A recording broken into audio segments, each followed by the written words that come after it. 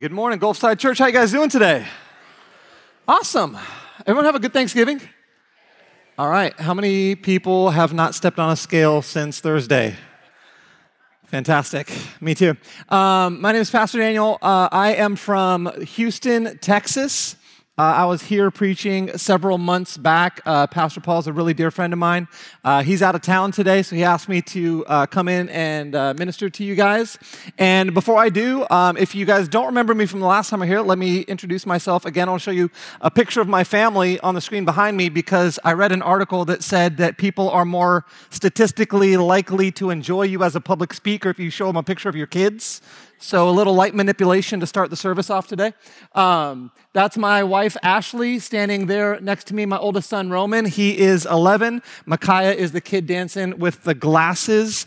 He just turned 10 recently. And Titus is our third child, and the reason why we don't have a fourth. He turns 7 next week, so we're really excited for that. Have a great family. We're living in Southwest Florida, Lehigh Acres specifically, pastoring out there for many years, and then we traveled to the Houston, Texas metro area to plant a church. And I don't know if you realize this or not, but Gulfside has actually invested in our church. The last time I came, you guys sowed into our ministry, a very generous offering for us, and I want to let you guys know that that is being put to good use. I want to show you a picture of the building that we secured. It's a James Reese Technical Center in Sugarland, Texas. Seats about 700 people. It's a brand new building built in 2019. Nobody's ever rented it out before. And we were able to secure that in large part due to churches like you guys that gave generously. We opened January 28th. We're very, very excited about it. An interesting piece of information about this building, we just secured it 2 weeks ago. But about 5 months ago, I had a lady that moves prophetically, and she reached out to me and she said, "Hey, I was praying for you guys in the city of Sugarland, and God brought to my heart a story, and I looked it up, and I wanted to send it to you because I believe it's going to be significant for your church." And she told me that there was a building that was being built in Sugarland, and as they were digging, they found graves of African slaves that were buried in unmarked graves there, and it stirred up a big racial controversy in the city.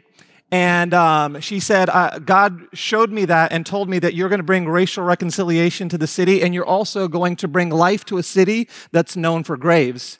And that story is going to be significant to your church. She's like, I don't know how it connects, but it will connect. Turns out the building that we just secured, I did some research on it recently. It's the building that they were building when they found that. So we're hearing so many crazy stories in our church already of like God just showing up in ways where you know like God's got his hand on this. And I wanted to show you guys another picture. We're doing outreaches in our community. This is in our town square. We built a mascot. His name's Charlie the Cheetah. We take him into the town square and we interact with people. And we have seen hundreds and hundreds of people express interest in the church. And I'll go to the next picture. This is at one of our interest party launch team meetings. And just so you guys know where we are right now, we have about 240 people that have committed to being a part of Momentum Church as we open up the doors. That would not have happened without people like you guys sowing into it and churches like Gulfside that believed enough in the Great Commission to actually help establish churches in other states. And so I want to encourage you guys, when you give, you're not just giving to this church here and what God's doing in Cape Coral, you're giving to a church that's starting in Houston, Texas, which is the fourth largest, soon to be the third largest metro in the United States of America. There's so much need out there. There's so many opportunities for God to reach people, and we're seeing miracles happen. We've had 5 salvations in the lobby of a Starbucks praying for people to receive Jesus already, and we haven't even opened the doors of our church. God is doing incredible things. So I wanted to thank you guys, and I know our team thanks you too. Pastor Paul asked me to preach today, and I asked him if you guys were in a series, because last time I came, you were in a series, and I had to preach a message, and he's like, dude, preach whatever you want, which is really, really great, because I have some heresy that I want to bring out to you guys, and just see if it passes muster before I preach it at my church. Just kidding, I'm not doing that. But it's really liberating when a pastor says, preach whatever you want, because then I get to actually pray about it and feel what I feel the Holy Spirit would want me to bring. And I have a message that I actually don't really enjoy preaching, but I really felt the Holy Spirit putting it on my heart to bring to you today. And I think it's important because right now we live in a divided world. Can you guys acknowledge that? The world that we live in is divided and it needs healing. And there's a lot of what I would classify as contention, what I would classify as dishonor, what I would classify as division. And it reminds me of a time when I was a kid and I had a cousin that was a brat. Anybody in here, you had cousins, not you, your cousins that were brats, okay? Your parents raised you right, but your cousins were messed up. My cousin was a brat, and I remember one time it was my birthday. My aunt took me to Toys R Us. Y'all remember Toys R Us? She took me to Toys R Us, and she let me pick out a toy, and my cousin threw a fit because he wasn't allowed to pick out a toy on my birthday. Threw a massive fit. Anybody, you remember Toys R Us for the toys, but also for the fits that you saw in the aisles. My cousin was one of the poster childs of fits. He threw a royal tantrum, screaming and yelling in the middle of this Toys R Us, causing a ruckus. And we go out to the car, and he's still throwing a fit. He's kicking his mom. He's screaming. He's yelling at her. He's being the most disrespectful cretin you've ever seen in your life. And he climbs into the back seat of the car, and he sits down, he crosses his arm, and everybody buckles, and we get ready to drive away in my aunt's minivan, and she looks in the rearview mirror, and she goes, "Honey, you need to buckle the seatbelt." And he said, "No, you can't make me." And she says, "You need to buckle right now." He's like, "I'm not going to listen to you." She said, "Honey, if you don't buckle, Mommy's going to get a ticket." He says, "Good, I hope they take you to jail." He said, "You're a horrible mother." And she says, "Sweetie, I need you to buckle your seatbelt." He said, "I'm not going to buckle my seatbelt until you snuggle me and tell me you're sorry."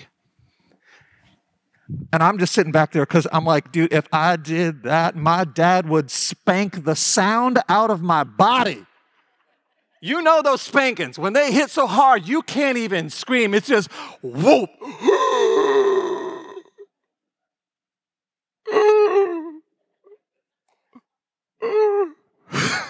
You thought you had your lungs full of oxygen, but your lungs were able to absorb more oxygen. That's how hard you got spanked. And you can't even cry. It hurt so bad. That's the kind of beating I would have got. And my cousin just tells us, and my mom, I'm like, I'm about to lose a cousin. He's dead. It's over.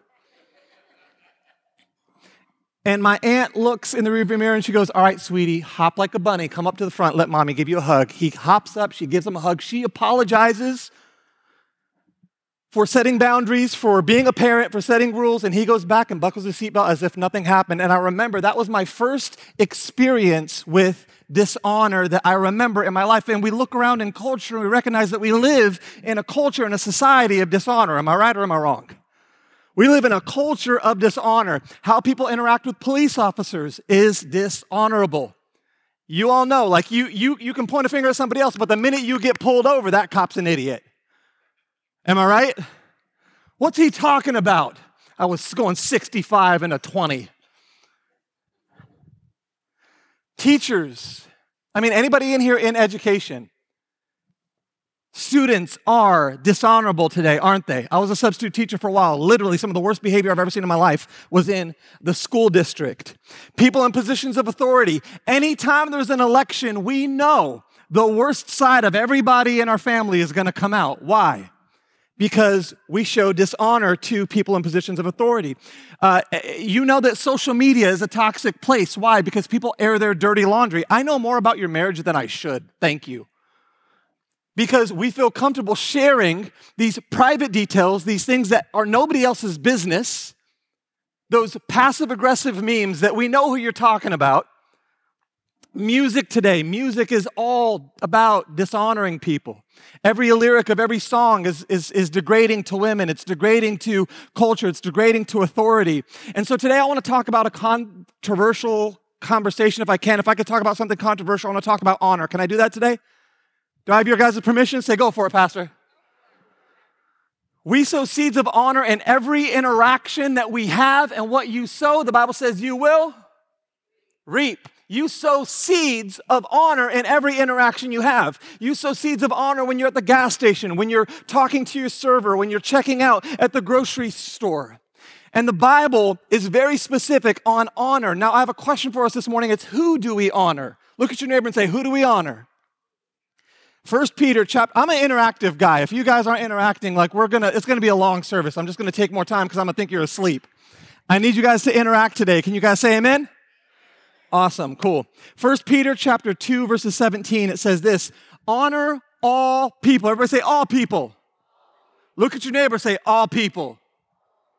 Look at your other neighbor and say, I got to honor you. You got to honor me. Some of you guys said you got to honor me with a little bit more oomph on it than I got to honor you. I heard that. You think I can't hear that up here? But I can. It says, honor all people. Somebody say, all people.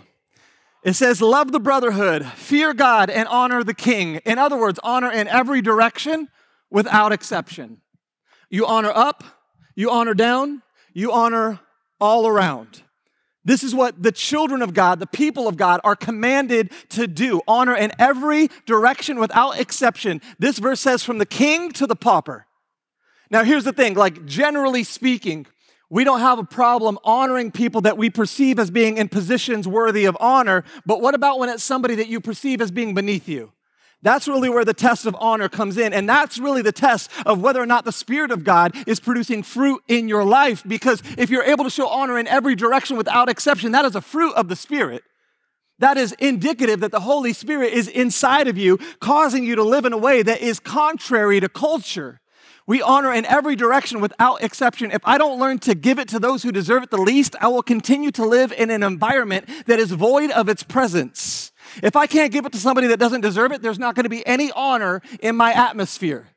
I can point it in one direction, but if it's not pointed in the other direction, it is not an ecosystem that I live in. It's just something that I point in a direction. Does that make sense this morning, church? And I don't know about you, but I want to live in an ecosystem of honor. I want to live in an atmosphere of honor. I want to live in such a way that when I walk into a room, everybody experiences honor in the way that I want to experience honor. What's the golden rule? To do unto others as you would have them do unto you. In other words, if you're worthy of honor, so are they. In Genesis chapter 1, verses 27, it tells us God created human beings in His own image. In the image of God, He created them. Male and female, He created them. You know what's interesting to me is it says He created them 3 times in one passage of Scripture. It's 2 sentences, and He says the same thing 3 times. I don't believe that God wastes words in His Word. I believe when He says something 3 times, it's because He wants us to pay attention. Any parents in the room, you know what I'm talking about. Clean your room, clean your room, clean your room. We say it multiple times because we want our kids to understand that we actually said something. And if you're a parent, you know by the 3rd time you say it, your kids are just starting to understand you said something. And this is the way it is in Scripture too. God created them, He created them, He created them. 3 has significance in the Bible because it's the number of perfect completion. So I believe that it's in there 3 times because God created us perfectly the way that He designed us to be. God created them. In other words, if God made them, they are worthy of honor. If God made them, they are worthy of honor. If God made them, see, I said it 3 times, they're worthy of honor. Treat people according to the names that God gave them, not the aliases that they received from the world. The world's going to give you an alias. How many people in here today, you've been assigned a label or an alias by culture? You've been assigned a label or an alias by a family member. People have called you worthless. People have called you stupid. People have called you fat. People have called you ugly. People have called you good for nothing. These are aliases, but they're not your identity. These are labels that have been affixed to you, but they're not what the Creator assigned you. Are you with me this morning, church? And a culture of honor is created when we discern and receive people according to their God-given identities. We don't have a culture of honor if I'm receiving you the way the world labeled you. We don't have a kingdom culture if I'm interacting with you based on your alias.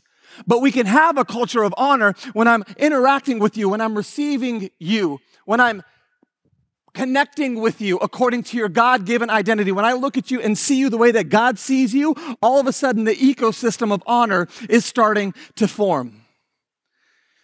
1 Timothy chapter 5, verses 17 says, "The elders who direct the affairs of the church well are worthy of double honor, especially those whose work is preaching and teaching." This is in the Bible, and we hate this verse.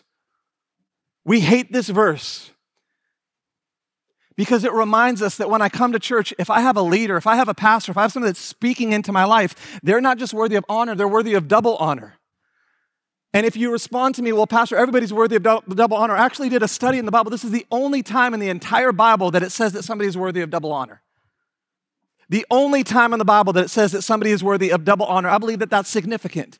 I believe it's because God wants to use your leaders. God wants to use your pastors. God wants to use the prophets. God wants to use the priests. God wants to use them to instruct you, to help you, and to move life forward for you if you will show them not just the honor that we're supposed to show everybody else, but an extra portion of honor on top of the honor that we already have to give you as an image bearer of God. Now, why do we honor? It's important to understand why. I just taught you for a moment who we honor, but now we talk about why we honor. Why is it important to honor? The word honor is mentioned nearly 150 times in the Bible, so I would say that that's very important to God. Again, parents, if you have to say something 150 times to your kids, it's significant. You want them to get it. How important is it, though? Matthew chapter 15, verses 4 says this, "For God said, honor your father and mother, and anyone who curses their father or mother is to be put to death." What? What did I just read?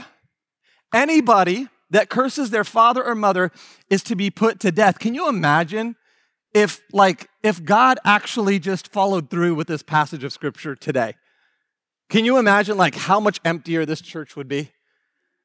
There'd be 3 kids in any high school in the country. Are you with me? No, but that's why Toys R Us are closed, because all the kids died, this. Can you imagine? God takes honor seriously. There's a passage of scripture in the Old Testament where there's the Ark of the Covenant, and God asked them to interact with it in an honorable way, and a man just absentmindedly put his hand on it in a dishonorable way, and he died. God takes honor seriously. It's literally a life or death situation.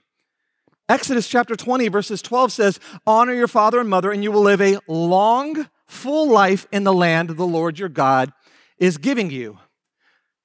What I take from that is that dishonor equals death, but honor equals life. When we honor, we actually experience life. It's the only command that comes with a promise. If you honor, you will live a long life. Now, that's not to say that you're going to live to 99 years old and that arthritis is never going to touch you. But what it's saying, I believe, is it's a principle. If I honor my parents, then what that means is that I can receive instruction, and now I can get through life in a way that is going to facilitate me living longer. When I hear a rule, I've already learned to obey my parents, so when somebody tells me not to speed, I've learned the principle of honor, so I'm not going to drive recklessly. Are you with me? When I learn to heed my parents' instruction, when I go to get a job, I'm actually going to interact with my boss in a way that's going to facilitate me keeping my job. If you honor, you'll have a long life. If you dishonor, you don't. There's another passage in 1 Peter chapter 3, verse 7. It says, "Likewise, husbands." Everybody say likewise. Actually, can I get all the wives? I want you to look at your husbands and say likewise. You know why it says likewise? Because it says likewise, husbands, because the verses that preceded that were for the women. And here's the interesting thing. As individuals, men, honestly, how many people you've ever heard a man say, "Wives, submit to your husbands"? I want to smack you upside the face when I hear that. Your wife does too. Here's the thing. When you say that, you are holding out the verses that apply to her, and you're omitting the verses that apply to you. And there's always a likewise when it comes to a command. God's not going to command the husbands to honor the wives and not the wives to honor the husbands. It works both ways. We read that verse, the children honor your parents. There's also a verse in the Bible that says parents don't provoke your children. So are you with me this morning, church? You can't just be a parent that is authoritarian and dictatorial and cruel and abusive and you tell, the Bible says honor me or you're going to die. You're provoking your children. So likewise, parents, don't provoke your children to anger. Likewise, children, honor your parents so you can have a prosperous life. Likewise, husbands, live with your wives in an understanding way, showing honor to the woman as the weaker vessel, since they are heirs with you of the grace of God, so that your prayers may not be hindered. This is how important honor is. If I don't honor my wife, my prayers aren't making it to the throne. I remember one time early on in our marriage when I was a particular bonehead. Now I'm just like a run-of-the-mill bonehead. But early on in my marriage, I was an exceptional idiot. And I remember one time I got into a disagreement with my wife. And I just decided I wasn't going to talk to her until she acted right. Any married folks ever try this maneuver? Brilliant strategy. And I remember we went for like a day or two of no talking. And I remember after like 2 days of no talking, I see some couples looking at each other. Yeah, I'm preaching to you right now. Come on. Went for a day or two of no talking, and literally on the second day, I go in my room and I'm praying. Let me know if you've prayed this prayer if I'm the only one. God, change them. God, I need you to bring a divine revelation to my spouse that she is being stupid. God, if you can just speak to her heart and show her the error of her ways. And as I'm praying this prayer, I literally had God lead me to this passage of scripture. And it says, husbands, honor your wives so your prayers will not be hindered. And I realized in that moment, the prayer I'm praying to God is bouncing off of a ceiling called dishonor. It's bouncing off of a ceiling called dishonor. God is not going to have a conversation with me if I am not honoring the woman that he gave to me and called me to lead and pastor well and to lay my life down for her the way that Christ laid his life down for the church. Though the church didn't deserve it, he loved. This is the way I'm called to love my wife. And if I'm sitting back there in arrogance and pride, praying that God changes her, what I need to be doing is God change me. Are you with me? This is the prayer that I ought to be praying, but I'm praying the wrong prayer. And what's happening is my relationship with God is never going to flourish. It's never going to prosper. It's never going to move forward. It's never going to thrive because my prayers are hindered by a ceiling of dishonor. Accurately acknowledging who people are will position us to give them what they deserve and receive the gift of who they are in our lives. If I don't honor my wife as I ought to, I can't receive the gift of her being the other half of me. The two become one flesh. We're now functioning separately. So I don't receive the benefit of being a unified flesh if I'm dishonoring the person that God joined me together with. There's another passage of scripture in Matthew chapter 10, verses 41 through 42. It says, if you receive a prophet as one who speaks for God, you will be given the same reward as a prophet. And if you receive righteous people because of their righteousness, you will be given a reward like theirs. And if you give even a cup of cold water to one of the least of my followers, you will surely be rewarded. When you honor somebody, you position yourself to receive from them. It says, if you receive somebody as a prophet, you'll receive the reward of a prophet. Remember that conversation I had with that lady earlier when I told you about our building? She gave me a word from God, and I received it as a word from God. And then when I found the connecting tissue, there was such confirmation and such blessing and such affirmation in me, in our mission in the city of Houston. There was so much confidence that God welled up inside of me. Why? Because I received it as a word from God, from somebody that was speaking prophetically into my life. But can you imagine if I just wrote her off? I wouldn't have been able to receive anything from that word. And then when I discovered the connecting thread, I would have written it off as a coincidence or happenstance. Has anybody ever done that before? You're not able to receive from somebody if you don't honor them. Just recently, me and my wife were at a thing in San Diego, and it was for pastors, and there was a pastor that was speaking. And can I just be honest with you? I'm a pastor. I preach a lot. I'm in church all the time. If you can't grab my imagination, I check out. And this guy was the dry, you remember, what was it, the dry eyes guy from back in the day? Dry eyes. That's how he preached. And I just halfway through, he's preaching for like 45 minutes, like, and in 2 Timothy. And I was just like, oh. And my wife sat next to me. She's like, did you get bad news? And I'm like, no, he's boring. And I cannot tell you what that man preached about. I cannot tell you what happened in that service. I cannot tell you anything about it. Why? Because I dishonored him. But then I met with some of my friends who were there afterwards, and they're like, man, I got so much out of that message. That was a paradigm shifting moment for me. And I was like, oh man, if only I would have maintained an attitude of honor towards that man, I might have been able to get something out of it instead of just wasting an hour of my time. When you honor somebody, you position yourself to receive from them. Matthew chapter 13, verses 57 through 58 says this, and coming to his hometown, Jesus taught them in their synagogue, so that they were astonished and said, where did this man get his wisdom and these mighty works? Is this not the carpenter's son? Is not his mother called Mary? And are not his brothers James and Joseph and Simon and Judas, not that Judas, different Judas, and are not all of his sisters with us? And where did this man get all of these things? So they took offense at Jesus. Think about that. They took offense at Jesus.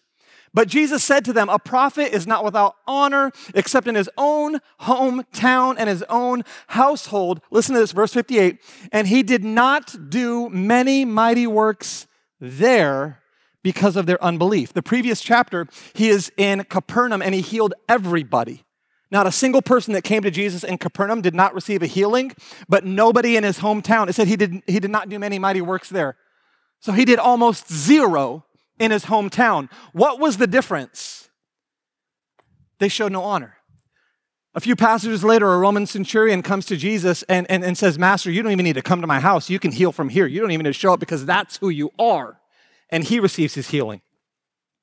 Because this man comes with double honor, he's able to receive from the Messiah. The people in Capernaum came to Jesus with honor. They were able to receive the miraculous that they pursued. But the people in his hometown, they couldn't get anything. They were amazed by his wisdom, and they still discredited him. Why? Because they knew him growing up. Like, he's not the Messiah. He's just JC. Are you with me? That's just Jesus. That's Jesus. It's important to understand, Jesus never stopped operating in his giftings. They just couldn't receive it because they couldn't perceive it. They couldn't receive it because they couldn't perceive it. They couldn't see the anointing on Jesus' life. They couldn't see the purpose. They couldn't see the divine splendor on him. They couldn't see the magnificence. They couldn't see the glory. They couldn't see the wisdom. They couldn't see the power. They couldn't perceive it, so they couldn't receive it. He came clothed in power, but they couldn't see past his identity. Whose gifting are you missing in your life because of nothing more than your perception of them? Who is God trying to use to deposit into your life, but you're not receiving it because you can't perceive it? You've discredited them. You've turned your ears off to them. You've turned down honor when their voice speaks.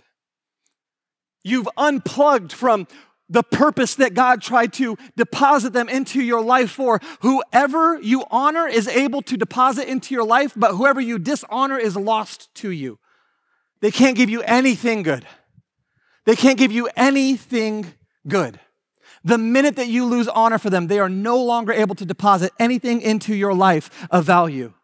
And many of us, we show up to church and we receive knowledge, but not the miraculous, because many of us, God has our attention, but not our honor. And so we come to church and we walk away educated, but not changed. And we walk away from church like, I'm just not being fed there.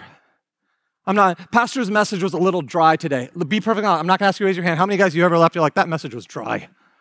I didn't get anything out of today. Well, you probably won't. Because you're showing up expecting it to be all about you, and it's not, it's all about Jesus. And if you came here every single day being like, Jesus, how do I lift you up? How do I put you on the throne? How do God deposit something? Today is the day. This is the moment. God, you're going to speak to me today. God, I believe it. I'm showing up expectant. I'm showing up ready. I'm showing up humbled. Less of me, more of you. I promise you, you'll get something else out of it. Are you with me? Because can I be perfectly honest? Unless your pastor is like one of the top 1% of preachers in the world, I'm sure that almost all of his messages are pretty dry. My messages are pretty dry. Every pastor's messages are pretty dry. The thing that saturates them in strength and power is the Holy Spirit, and the Holy Spirit can only do a work in you if you are in a position where you are honoring enough to receive it. it's just a dude up here preaching. We all know that. But it's when we come and put honor on the platform and put honor on the position that God has called that person to occupy and say, God's going to use you today to deposit something into me. Now you're able to get something you never thought possible. An absence of honor is an obstacle to the supernatural. It is a barrier. It stops the supernatural from being able to move. Honor is the conduit through which life and miracles flow. Just like metal is a conductor of electricity, I believe that honor is a conductor of the miraculous. There was one time when I was growing up in church, I grabbed a microphone in my hand that had an exposed wire on it, and we were in a different country, so it was 240 volts. And I was walking around holding the microphone, and there was no problem at all. I'm walking around holding the microphone, I'm talking, because I have shoes that have prevented me from getting electrocuted, rubber soles or whatever it was. I wasn't getting electrocuted, I'm walking around. And then at some point, I go to grab a mic stand, and I grab the mic stand, and I got the shock of my life. Knocked me flat on my back. Why? Because metal is a conductor of electricity. Honor is a conductor of the miraculous. God cannot get a miracle to you if you have the rubber of dishonor insulating your soul. But if you are clothed in honor, the miraculous can find you. You want a breakthrough, you've got to have a breakup with dishonor. A move of God is impossible where there is no honor because only Satan has jurisdiction over rebellion. Satan is the one that has jurisdiction over rebellion. So if you're experiencing rebellious hearts, rebellious thoughts, rebellious actions, dishonorable dispositions towards people that you should be honoring, you have to ask yourself, where is this coming from? Is this of God? The anger that I feel towards you, the indignation that I feel towards what you just said, the offense I took with how you presented that, where does that come from? Is this righteous or is it unrighteous? And I want to let you know something this morning, that pride always precedes an offense. We cannot honor if we're proud. If we're proud, we're a couple steps away from being offended. An offense always precedes dishonor, and dishonor always precedes rebellion. Dishonor always comes out of an offense. You look at every story in the Bible where somebody behaved in a dishonorable way, it came from an offense. It came from a root of bitterness that sprung up, as the Bible says, and defiled many. We read the story of Cain and Abel. Cain killed his brother Abel, which was dishonorable and rebellious, and he did this because he took offense that Abel's offering was favored more than Cain's. A small slight, a small offense. We look at the story of Noah after the flood. The Bible tells us that Noah's sons came in and found Noah just smashed, drunk, and naked on his bed.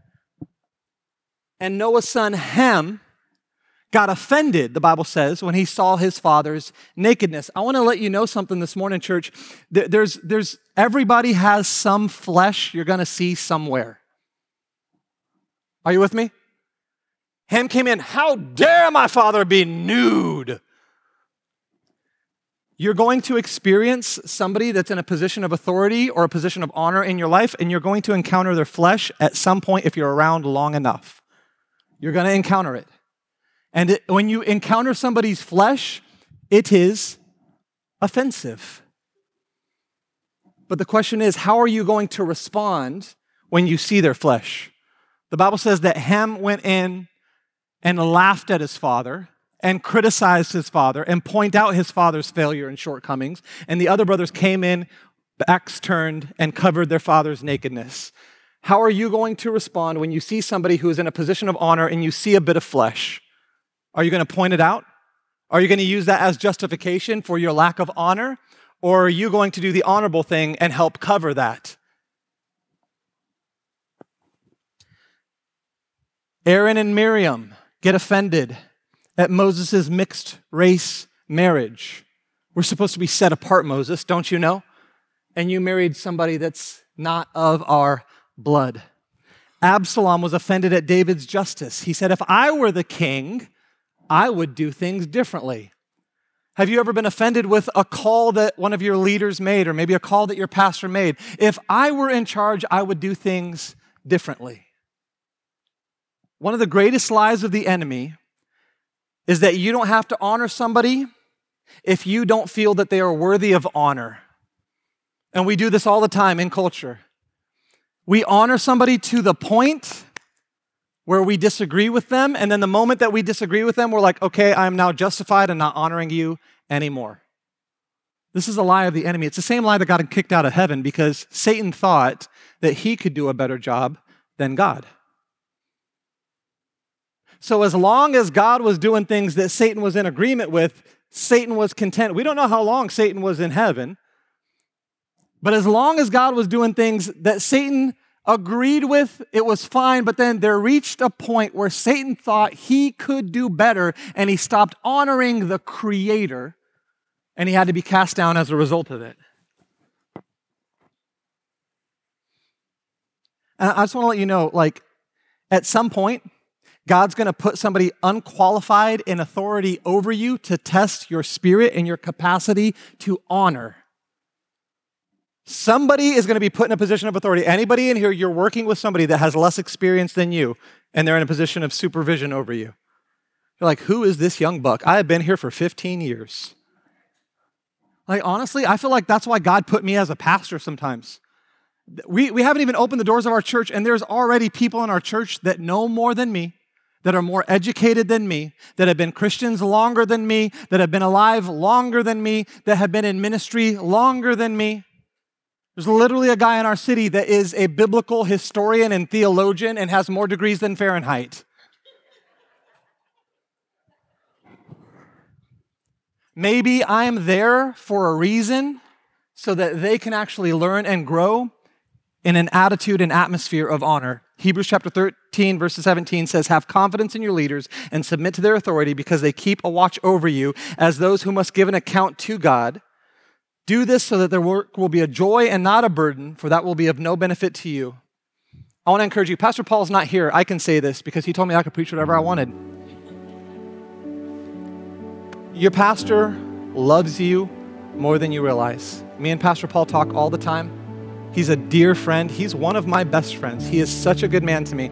And he talks so much about Gulfside Church and Cape Coral and his heart for the city, his heart for this community. He loves this church. And one day, here's the weighty part of being a pastor. One day, he's going to stand in front of God and give an account for your souls. As the pastor, you're not going to have to do that for anybody else at Gulfside. You're giving an account for you. He's giving an account for all of you. Can you do him the honor of allowing him to give that account with joy? God, this was a great church. God, thank you. They believed in me even when I made mistakes, even when I didn't do things right, even when I had a bad day, even if they saw a little bit of flesh, God, they never gave up. And God, in joy and in gratitude and in thanksgiving, I'm here to give an account. So how do we honor? Romans chapter 12, verses 10 says, be devoted to one another in love, honor one another above yourself. In other words, outdo one another in showing honor. Kingdom culture is a culture of honor. That means husbands, honor your wives. Wives, honor your husbands. Children, honor your parents. Parents, honor your children. Citizens, honor your leaders. Church, honor your pastors. Team leaders, honor your volunteers. Honor in every direction without exception. And when we do, I believe that miracles happen in our midst. I believe miracles happen in your marriage when you honor each other. I believe miracles will happen with your children when you honor them. I believe miracles can happen every single Sunday when you show up to church if you come in with an atmosphere, with an expectation, with a standard of honor. If you guys can you close your eyes with me this morning? I just want us to pray together. Father, I lift up Gulfside Church to you. I'm so thankful for this house. I'm thankful for its leaders. I'm thankful for its pastors. Thank you for Pastor Paul and Tia, Father God. I love them so much. I'm thankful for the honor that they've shown me and my wife, God, in difficult times. In every season, God, they've been there. And God, I believe that you want to do great things in this church, God. I believe that you want to do great things in Cape Coral, Father. I believe you want to do great things in our lives, in our marriages, in our families, in our careers, Father. And God, I pray that right now, Father God, we stop being like the people in the hometown of Jesus, Father God, where we don't receive the miraculous. God, but let us be like the centurion. Let us be like the people of Capernaum, Father God. Let us be a people that are able to receive everything that you have for us because we show up expectant and ready to receive, Father. And God, I pray right now, God, I speak against pride. I speak against offenses. I speak against dishonor. I speak against rebellion, God, whatever is taking root in our hearts, God, that we would love one another and think of each other as greater than ourselves, God. God, I pray that right now, God, husbands and wives are sitting next to each other and they're thinking of ways that they can lay down the offenses that they've taken on so that they could love one another more. If you're sitting in this room today, everybody's head is bowed, everybody's eye is closed, but you're sitting in here and you need God to do a work in your heart when it comes to the subject of honor. If you could lift your hand up just so that we can pray together and just acknowledge, I need that in my life. I need to grow in this area. I need to humble myself. I need less of me and more of God. God, I lift up each and every person in this room, Father.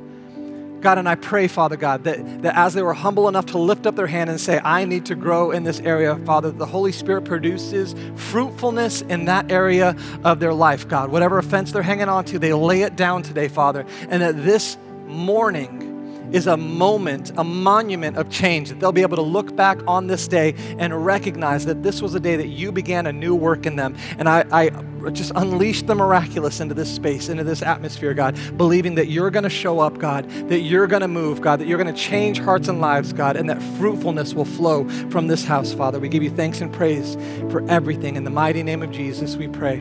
Amen. You guys, we're going to have the worship team close us out with a song this morning. God bless you guys.